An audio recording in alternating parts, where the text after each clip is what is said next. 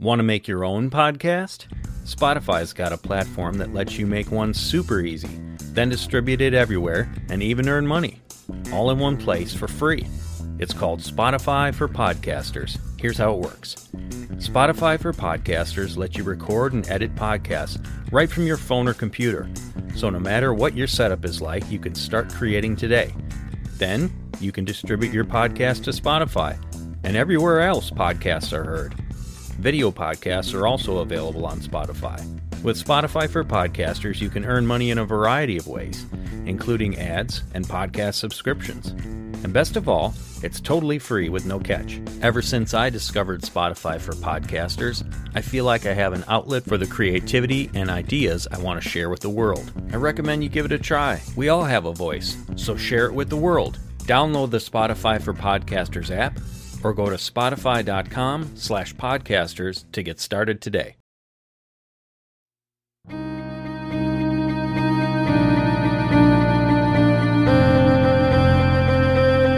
Welcome, everyone, to this mini episode of the Days of Noah podcast. I sat down with Rod Smith from the Millennial Mustard Seed podcast to do this mini episode and discuss something that came across my Twitter feed as, well, a centuries-old atheist objection to God. This is a question that needs answering. How does pain and suffering exist in the world if God is all-powerful and all-loving at the same time? It seems to be a paradox. Well, I think the answer to that is understanding how God's sovereignty and the free will that He's given us work together. And that's not an easy thing to understand, but I think as a basis of a starting point, we need to understand better how those things work together to know why the world is the way it is. So guys, leave us a 5-star review if you enjoy this episode. Share it with your family and friends. Get the word out about the Days of Noah podcast, as well as the Millennial Mustard Seed with Rod Smith. We thank each and every one of you out there for listening and being a part of this journey with us.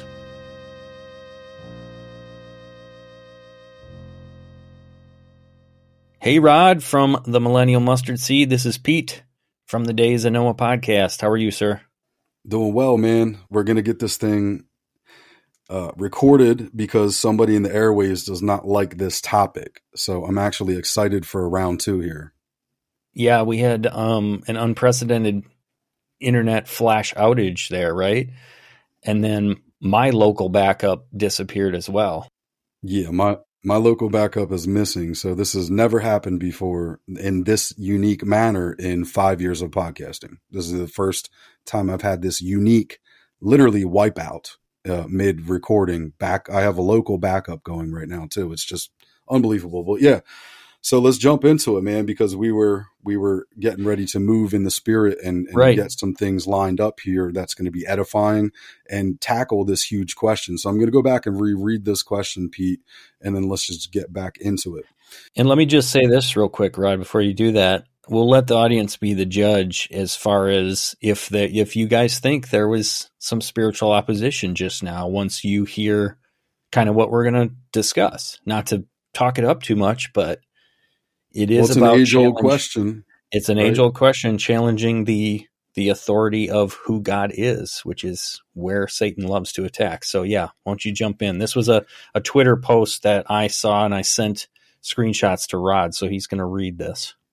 All right, I'll start with this first screenshot here. The paradox goes as follows. If God is willing to prevent evil but is not able to, then he is not all powerful. If he is able to prevent evil but is not willing to, then he is not all good. If he is both willing and able to prevent evil, then why is there evil and suffering in the world? So Pete, this is a paraphrase of a very ancient, age-old question. You want to fill us in on who asked this question originally from the old times? Yeah, I was looking up just if it had a particular, title to this question or series of questions. And it actually did. It comes from the 3rd century BC from a guy named Epicurus. And he posed this question: if God is willing to prevent evil, but doesn't, is he actually good? Or if he doesn't want to, but he's able to, so it's basically this conundrum of, if he's incapable, but unwilling, what does that say about him? Or if he's willing, but incapable, what does that say about him? And if he's neither, well, maybe he's not really God. And so this has been a challenge that apparently to this day, a month ago, I saw a Twitter post, an atheist had posted this. And he posted it under a caption. You guys can Google this picture. Looks like out on the African prairie, a poor little starving child. Just by the frailty of the child, you could kind of come to that conclusion. And here's this vulture, 10 or so yards in the background looking for an easy lunch, it appears. And so just kind of throwing this at God's face, saying, look at the suffering that here is just one snapshot of suffering in the world. So God, either you don't care, but you could do something, but you don't care, or you care, but you just can't do anything. And either way, they seem to have a point against God. But the reason I brought this up to Rod, I wanted to do a mini episode on this, is because, I've done a fair bit of study on the topic of just how deterministic God is and how free will works. And there's a lot of theological systems that go back and forth between those things and try to wrestle with those questions that I won't get into. But I think when someone asks this question, and it's a good question, it deserves an answer. Unfortunately, I think a lot of Christians don't have a good answer. I think we need to understand the nature of God in order to answer this question. And one of the things about him is that he has chosen in his sovereignty, he's the one deciding in his sovereignty to limit himself to a degree. And he does this for a variety of reasons. He set up the world and the creatures that he made, the creation he made, he set up in a certain way with certain rules. There's spiritual realm rules. There's, giving mankind dominion over the earth rules.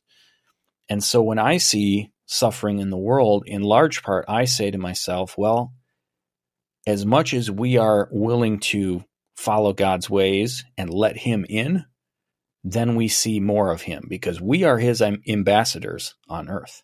That's how, by and large, that's how he's chosen to represent himself in this world. Not that he doesn't intervene on his own. I'm sure he does on a daily basis in many ways we don't even realize. But by and large, we are his ambassadors. And so if the world doesn't see God, it's because of his children not acting how we're supposed to act. And if we decide that we want to live our own way and we don't want to let God into the equation, well, then evil gets a leg up. It's really this back and forth of what are you going to feed? What are you going to give power? And so I think this self-limiting nature that God has chosen to act upon in this way is he is going to let free will play out to a certain degree as far as he has determined. And once he sets up those rules, since the Bible says he does not change, he is not going to go back on the way he set out to accomplish things. Now, to me, that just makes him a bigger, more impressive God, because if he had to play both sides of the chessboard and he won, no one would be impressed. But if he can let the most powerful grandmaster, an AI, supercomputer compete against him in chess, and he can still win. That's what makes him God, is the fact that he allows evil and free will to exist, and he will still accomplish what he wants to accomplish.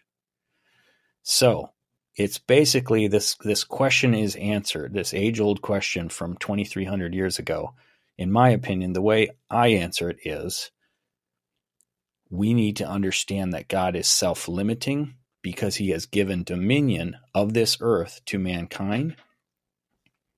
And he's self-limiting in part because he wants genuine obedience and genuine love. Just like we don't want our child to, if we could give our child a pill that forever would make them love and be obedient to us, sure, it might be peaceful in the house every day, but deep down we know that love and that obedience is fake. It's robotic.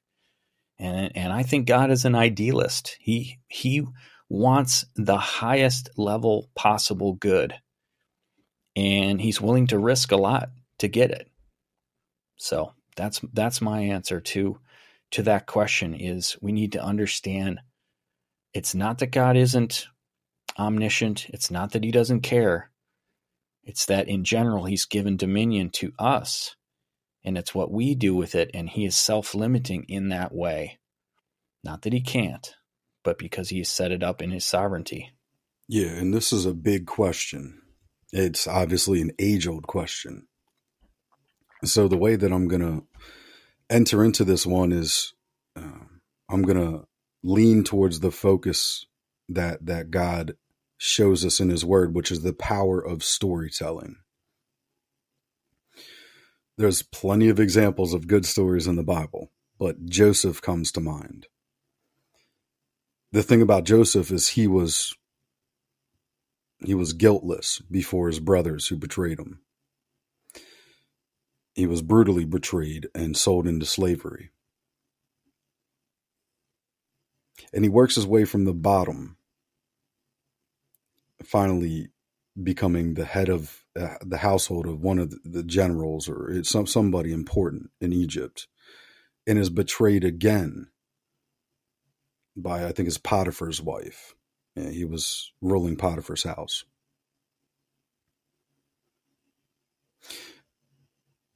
And after spending some time in prison for something he didn't do wrong, God is webbing and weaving behind the scenes.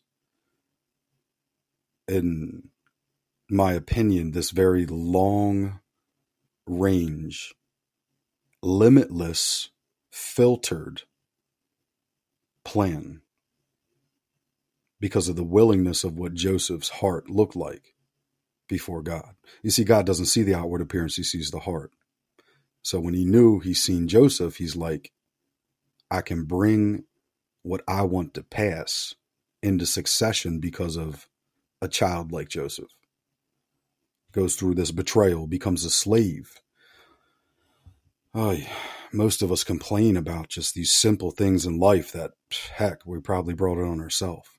But here's a guy who's just not perfect, not guiltless, not blameless, but in the things he was betrayed on, the word shows us that he was blameless in this betrayal.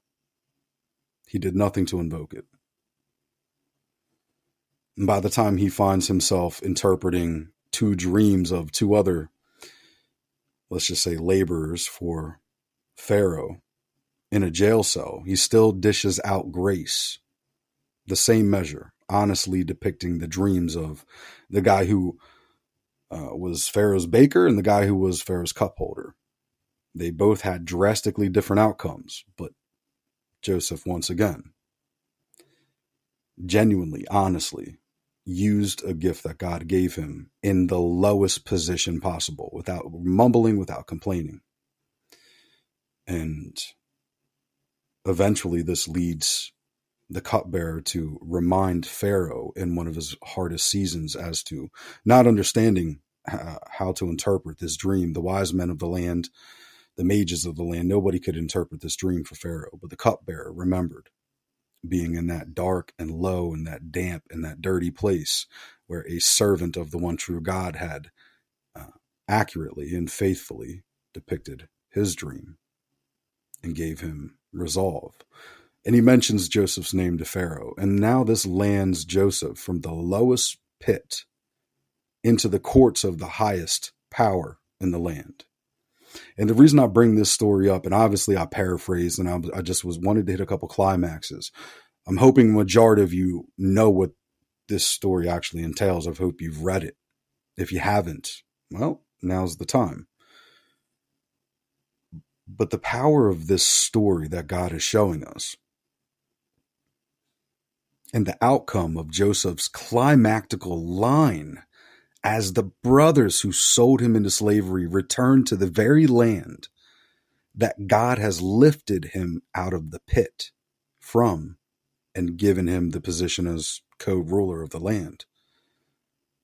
And Joseph says this to his brothers: though you have intended this for evil against me, the Lord my God has used it for good. And this is like a heart-wrecking story. Really, I mean, if you guys get into it and just be like a child again, just be like a little kid and open up the Bible and read this story about Joseph. Oh, because God uses this amazing power of storytelling throughout the word to show us his long-range reach, as well as how he limits himself. But through that limitation, the filtration of that I would agree with is through the dominion and kingdom of men that he has clearly made in his likeness and his image and established here on this earth with dominion. And there's only a couple Josephs for many other citizens of Egypt, right? It's not many men of great moral and great character. Now, why? That's another podcast episode. But what I would say to the audience is, I love Pete's response. I agree with almost everything you said to an extent, but I wanted to use the power of storytelling that stirred up inside of me, because that is how God responds to the age-old questions like this. Because Joseph probably asked himself that question a dozen or more times every month that went by as he found himself in the pit, knowing he did nothing wrong.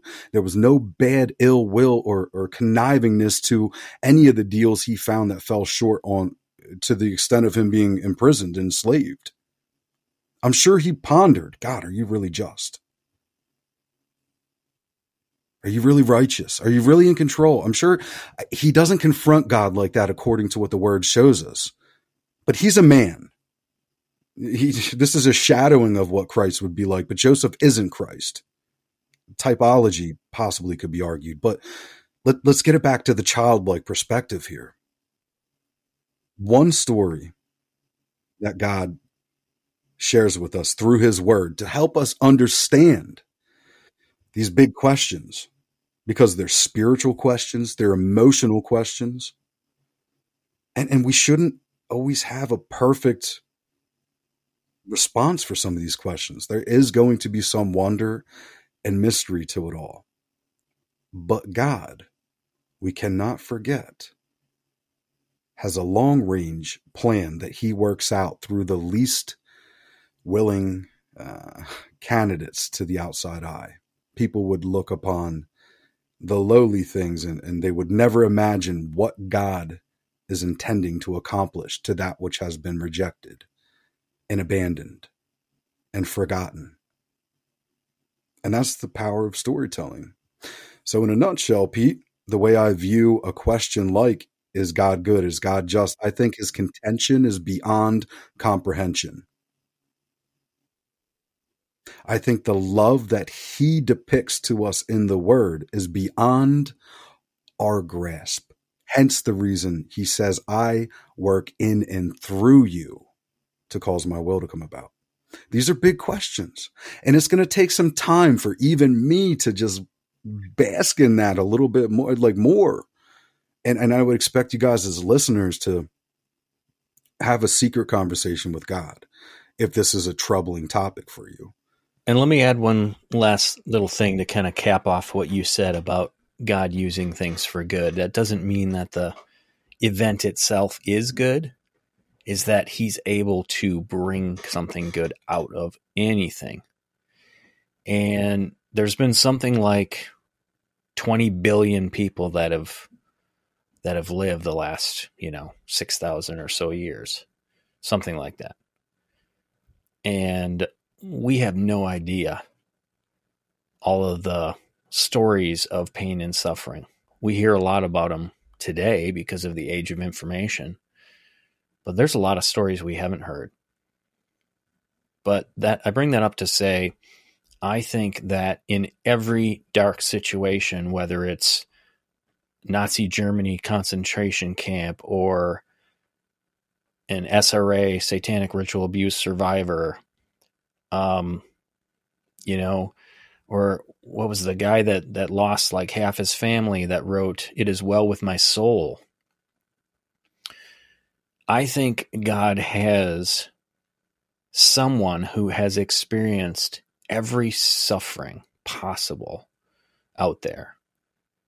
And he has someone who is a believer in him, who has gone through that, so that we can speak to the world and have a witness to a person with the same type of background who isn't a believer. And we can say how God has brought us through it and what he has taught us. So I think that's one of the reasons he allows things to play out with suffering and pain and free will, is so that he can show the world how he can redeem situations that seem impossible. And if he gave Christians a special bit of protection that the world noticeably saw, if we had 20% less, marriages fall apart, or 20% less or untimely deaths because we were Christians or something, the world would get a chip on their shoulder, and rightly so. No, God doesn't care about us. You're the special ones. No, we go through the same stuff, and that doesn't mean we don't have blessings and protection. It doesn't mean we don't have eternal life. But we go through the same stuff, and I think God lets us go through it so we can speak his truth to someone on the other side who's felt that same thing. Wise words, Pete. That's deep, deep stuff, man. Deep stuff. Thanks, brother. Yeah. And this is definitely the kind of question that needs to come up. It needs to be a heartfelt conversation that really we digest in bite sizes, because it can trigger pain and trauma, or remembrance of difficult things. And we're all going through this healing process. We're all going through this together. So being a little bit more vulnerable, I think Carly said this recently. She said, vulnerability is also a major tool that God uses too. So the enemy, a lot of the times, wants to make you feel this is a vulnerable question. This is going to expose the fact that Rod didn't have the best answer and he just wanted to go use a Bible story, whatever people are thinking, because I'm thinking in the confidence of what God showed me in the moment. And it was the comfort of knowing that in his word, he has brought a peace and a comfort that through this power of storytelling that he's delivered to me, it has given me the confidence to speak this way in front of one person or a million, in front of princes, kings, judges, or the guy down the street. It doesn't matter to me. I'm not discriminating. God is good. But we all have a vulnerability. And I think that if we took anything away from what Pete told us here tonight and the story that I reminded you guys of Joseph, God's long range plan can really surprise us if we continue to follow him, regardless of what it looks like on the outside, regardless of what they say about us, what happens. He's good and faithful.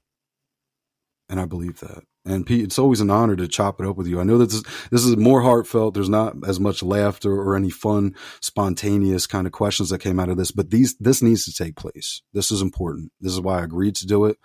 This is why I believe that we can lead by example and stir up the fact that, hey, we're going to charter places that most people aren't willing to go.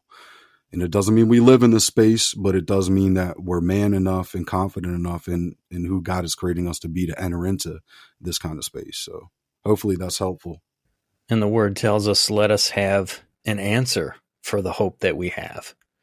Right? So when you hear those hard questions, those good questions in a lot of cases that atheists have, let's not be afraid to engage those, even if we don't know off the top of our head what to say, because there are good answers out there. Exactly. And the wonderful thing about truth is it can stand up to scrutiny. It will stand all on its own, right? all on its own. Yeah. So do the work, because when you're defending God's truth, you can't fail. You just need more. You might need more knowledge to know how to answer that, but go get that knowledge because it's out there. Truth will stand up to scrutiny. I want to leave one last thing, Rod, because kind of you brought it home with people that are probably feeling a lot of personal things where they don't want to talk philosophical. They want to sit in silence like Job and say, don't speak to me. I just need to sit. A book that I went through last year that I would recommend is called Dark Clouds, Deep Mercy, Discovering the Grace of Lament. It's by Mark Vroegop, Vroegop.